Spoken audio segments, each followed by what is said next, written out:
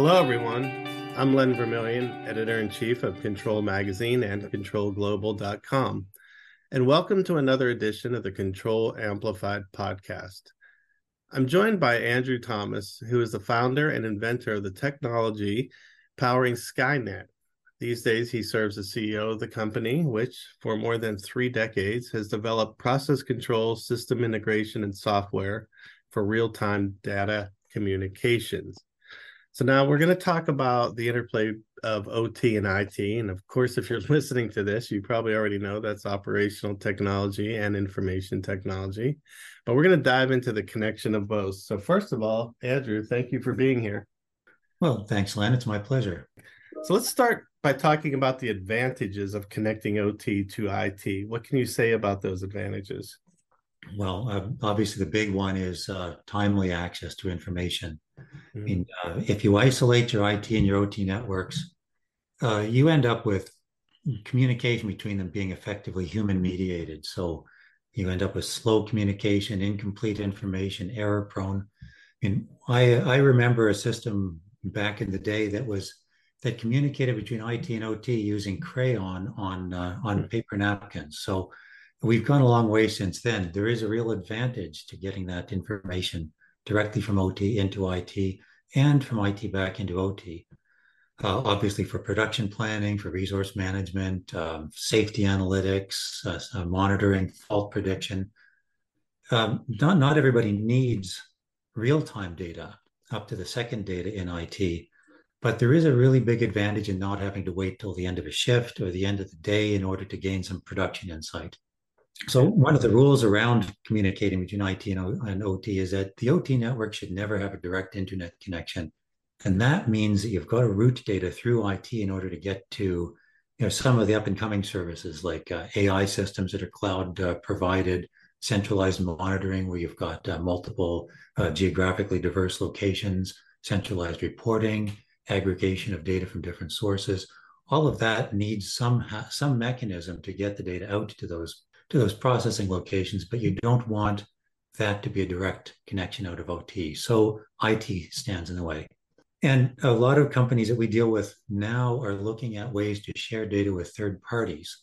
So they've got suppliers or customers who want some access to the real-time information coming off of their processes, either for just-in-time supply or for some insight into what the process is doing, that they know what to expect, the customers know what to expect. That again needs a transmission path that isn't direct to the internet, and again that goes through IT. So we'd love to see everything go smoothly all the time, but there's got to be challenges involved here. What are some of the challenges of connecting OT and IT? Well, I see 3 big ones really, which I'd classify as availability, security, and reliability. Mm-hmm. So availability is effectively just the ability to provide a consumer who needs that data with when the data is required in a form that consumer can use. And that means that you need to design networks to be able to deliver the data. You need to choose protocols that deliver the data in the form that the customer or the consumer can use. And those are not independent choices. If you choose a certain protocol, that is going to affect your network topology. And if you have a certain network topology in mind, that's going to limit your protocols that you can choose. So, as an example, OPC UA will force you to pierce the OT firewall, which is something you shouldn't be doing. If you want to use a cloud service, you need to use whatever that cloud service's API is. And so you may expect a direct connection from OT into the cloud, which is another no-no. And so that's going to play into security. I would say that security and availability are inversely correlated. The more available you want to make your data, the less secure it's going to be, and vice versa. And so you have to adjust your availability requirements according to your security needs. So when we look at something like industrial protocols, typically, they're not designed with the goal of sharing data across networks. They're typically client-server designs, which are just inappropriate when the server is in the protected network. So in your OT network, you don't want to be reaching into the OT network in order to collect data from a server. Okay. So you're probably going to end up with a mix of protocols depending on the leg of the journey that your data is taking. So from all the way from a PLC or a DCS right up to a cloud system or an analysis system in IT, you may need different protocols for each hop that that data is taking as it moves. And frankly, security usually trumps availability questions. And so if security considerations will limit your protocol choices, will limit the availability of your data. And as well, there's a reliability issue. And by reliability, what I mean is preserving data during disconnections. So if you have a network connection loss, um, or or you have a hardware failure, you want to preserve as much data as you can through that process. And that typically means that you want to have some kind of store forward capability, so that you can deal with a network loss, and you want some kind of a redundancy capability so that you can have multiple data paths. So if one data path goes down, the other data path is available. And once again, your choice of protocol determines how much redundancy or what sort of store and forward you can offer. And so that again limits protocol choices. If you're relying on a particular vendor's redundancy solution, for example, that may limit your security capabilities or your network topology. And frankly, we look at store and forward as an example where you want to store data locally until the network is available and then to retransmit that as something that should be on a separate channel altogether from real-time data, because it's not real-time. You don't want to be performing control on data that's stale, that's hours old. So you don't want to send historical information or that recovery information as if it were current, because that's just dangerous. It's wrong. Right. And that brings up another problem, and that is that even within this variety of protocols we have available, we have the additional problem of historian protocols, which are completely different from typical real-time protocols like MQTT or OPC. The historian protocols are, again, client server.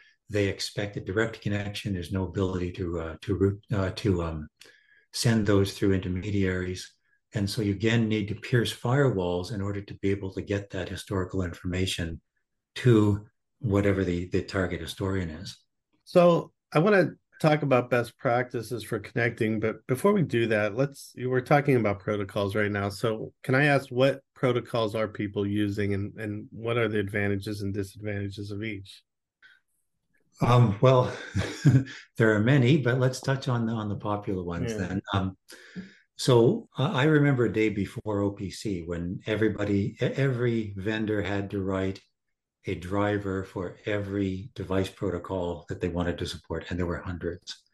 And that was an awful time to be a client vendor. OPC really was a huge leap forward. I'm talking about OPC DA or OPC Classic. Here was a huge leap forward. It gave us, a fast, standard, robust protocol for communications. It eliminated huge problems with quality of device drivers, because good quality developers came about who could provide standard drivers that everybody could use. But there were problems with it. It's coupled to MS Windows. It's got an awful security implementation through DCOM. And nobody in their right mind would recommend using it for sharing data between IT and OT. And yet it is the most common protocol that we see today for data coming from the process. So we can't just ignore it. But what we do see is a shift now from OPC Classic to OPC UA, and that's been gaining traction over the last few years. And for obvious reasons, it's got a better security implementation. It runs on a lot of different devices, not just Windows, but Linux, or basically any operating system that has sufficient power to run it. Even PLC vendors are building it right into their PLCs so they can bypass third-party drivers. And it has a really flexible data model. So it's good for a broader range of data than OPC Classic was. And the issues that we see with it, though, is that the flip side of flexibility is complexity. It's very complex. It's hard to implement. Implementations are often buggy, often incomplete, and they're hard to get right. Although, commercial and free toolkits are improving a lot, especially over the last, say, 3 or 4 years relative to what they were at the beginning. So we have seen people try to use OPC UA for sharing data with IT. And I would say that that's a substantial temptation because the security model seems good. But the problem is that it's still client server. You still need to pierce the OT firewall. You still need to expose your server and your OT network to attack. It's really not appropriate, even though it seems better than something like OPC Classic. And for example, OPC UA has been presented to the last few ZDI hackathons over the last few years, 2020 and 2022 at least. And it's hackable, and it kind of proves the point. It's a reminder to us that even security-focused software is not immune from attack. Ideally, we should not be exposing the OPC UA endpoints at all outside of OT. And so that has produced, or that kind of thinking is becoming more and more common amongst the customers, especially larger customers. That's produced some interest in MQTT. MQTT is not new. It hasn't suddenly appeared in the last couple of years. It was designed back in 1999, but it's the security model that it provides, or that it suggests anyway, is better for this kind of data sharing data between OT and IT. You can keep your firewalls closed. You can put an MQTT broker in a DMZ, not have to worry about opening your firewalls on either the OT or the IT systems. And so that data sharing can be much more secure than it would have been if you would, say, relied on OPC UA. MQTT it's simple, it's easy to implement, runs on any hardware, any operating system, and it's a great edge protocol for small devices, which is exactly what it was designed for. Okay. The problem is that with that, the reason it's simple is because it's simplistic. As a protocol, it lacks a lot. It lacks a payload definition, so there's no interoperability amongst vendor software and hardware. Doesn't offer message order guarantees. It's not browsable. It's unreliable under load. It's unreliable under multiple transmission situations. So as a backbone protocol, it's just unsuitable. And that's driven interest into Eclipse Sparkplug. Was Sparkplug B now? They just call it Sparkplug, which is built on top of MQTT, and it's trying to resolve a lot of MQTT's problems. The biggest contribution that Sparkplug has brought is a payload definition. So now that interoperability question, where the payload was totally undefined in MQTT, it's now strictly defined under Sparkplug, and so vendors' software can interoperate, and that is really a big improvement. They've also added a presence mechanism so that applications in the Sparkplug environment can identify one another and locate one another, but it still inherits the built-in problems of MQTT. So MQTT as a protocol has its problems at the protocol level, and Sparkplug can do nothing to solve those. And so it still suffers from those limitations. And that primarily manifests as collapsing under load. So let's go back and talk about how to set this up. So what are some of the best practices? Obviously, there's a lot of things to consider. What are some of the best practices when you want to connect OT and IT? I would say a lot of them are attitudinal or rules, I guess. IT and OT, in my opinion, should treat one another as hostile. And I don't mean that there's hostility between the two teams, that people can get along, but the network shouldn't. Right? There should not be an opportunity that if one of the networks is compromised, the other one can be, because there's an entry point between them. So they should be entirely distinct from one another, and there should be no connection whatsoever. No program should be able to connect from one network to the other.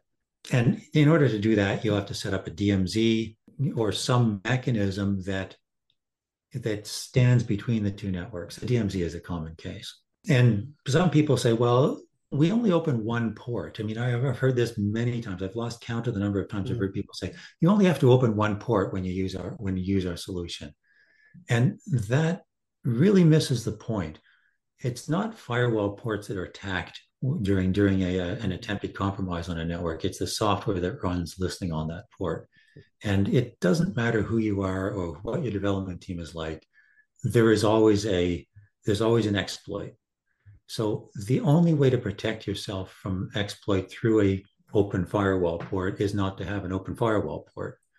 So the bottom line is you should not be making statements like, oh, it's only one port or it's only a couple of ports. There should be none. There should be no path from IT to OT or OT to IT directly. It should be going through an intermediary that resolves that issue. The second thing is OT should not be connected to the internet. And a lot of people say, well, why? I mean, so what? It's connected to the internet and it's one way, it's through a firewall. Nobody's going to attack. Not true. If an exploit it makes its way into that OT network somehow, via an infected USB stick or some sort of social engineering attack, you don't want it to get out. Because if the OT network can reach the internet, then you can exfiltrate data. So you basically just theft of data from the OT network, which is a potential problem. You can download more malware. You need an outbound connection to download malware. You need an outbound connection to initiate a remote shell. So if there's malware in the OT system, you don't want it out. So you don't want that connection to the internet. And that includes connections through things like proxies and VPNs. Any connection that gives you access to the internet is enough to expose the OT network to additional attack. Along those lines, you don't expose data that you don't need to expose. So if you're sending data from OT to an IT system to a cloud system, typically those systems don't need all the data. They don't need insight into every possible variable within the OT network. Just expose the data that is needed for the application you're trying to execute upon. There's no reason to give an external system access to your whole server. So if you've got an OPC UA server, don't just open it up and let the IT system get into it. And one other thing is that we see sharing of data between IT and OT as a big opportunity for high-level analysis, for AI, for closed-loop control. But if you're going to do closed-loop control, the data that you get back from the IT network or from your cloud system should be sanity checked before it's applied. So your OT network, your OT receiver of that external data should not be just accepting it and applying it to the process. It should be going through a sanity check ahead of time to ensure that where you do have conversation back from IT, it's at least not going to do some damage to your process. So you talked a lot about during the setup about security. I just want to, before I let you get out of here, is there any other ways you keep your system secure? Because I know security is really the big issue for a lot of people. Concern. Well, what I've touched on is communication security, and the obvious parts of that. I just to reiterate a little bit. Treat your external networks as hostile. Keep your firewalls closed. No direct connections from OT to the internet. Don't expose data you don't have to. Do sanity checks on incoming data. But that is the technical approach to security. The biggest thing you can do is educate your humans. Really, technical defenses will take you a long way in terms of automated attacks, but the attacks that quite often bring a system down are social engineering attacks, or their accidental misconfiguration of network hardware. They're things that you cannot mitigate against purely through technical means. They have to be done through education, through making sure that the humans in the loop understand the risks and are able to identify them and defend against them. Well, Andrew, that's a lot of great information, and I want to thank you for being here today. I'm sure we'll have a lot of takeaways, and I'm sure we'll be talking about this subject for a long time to come. Never ends. Well, thank you, Len. Thanks very much. All right, thanks again, and we will talk to you again soon.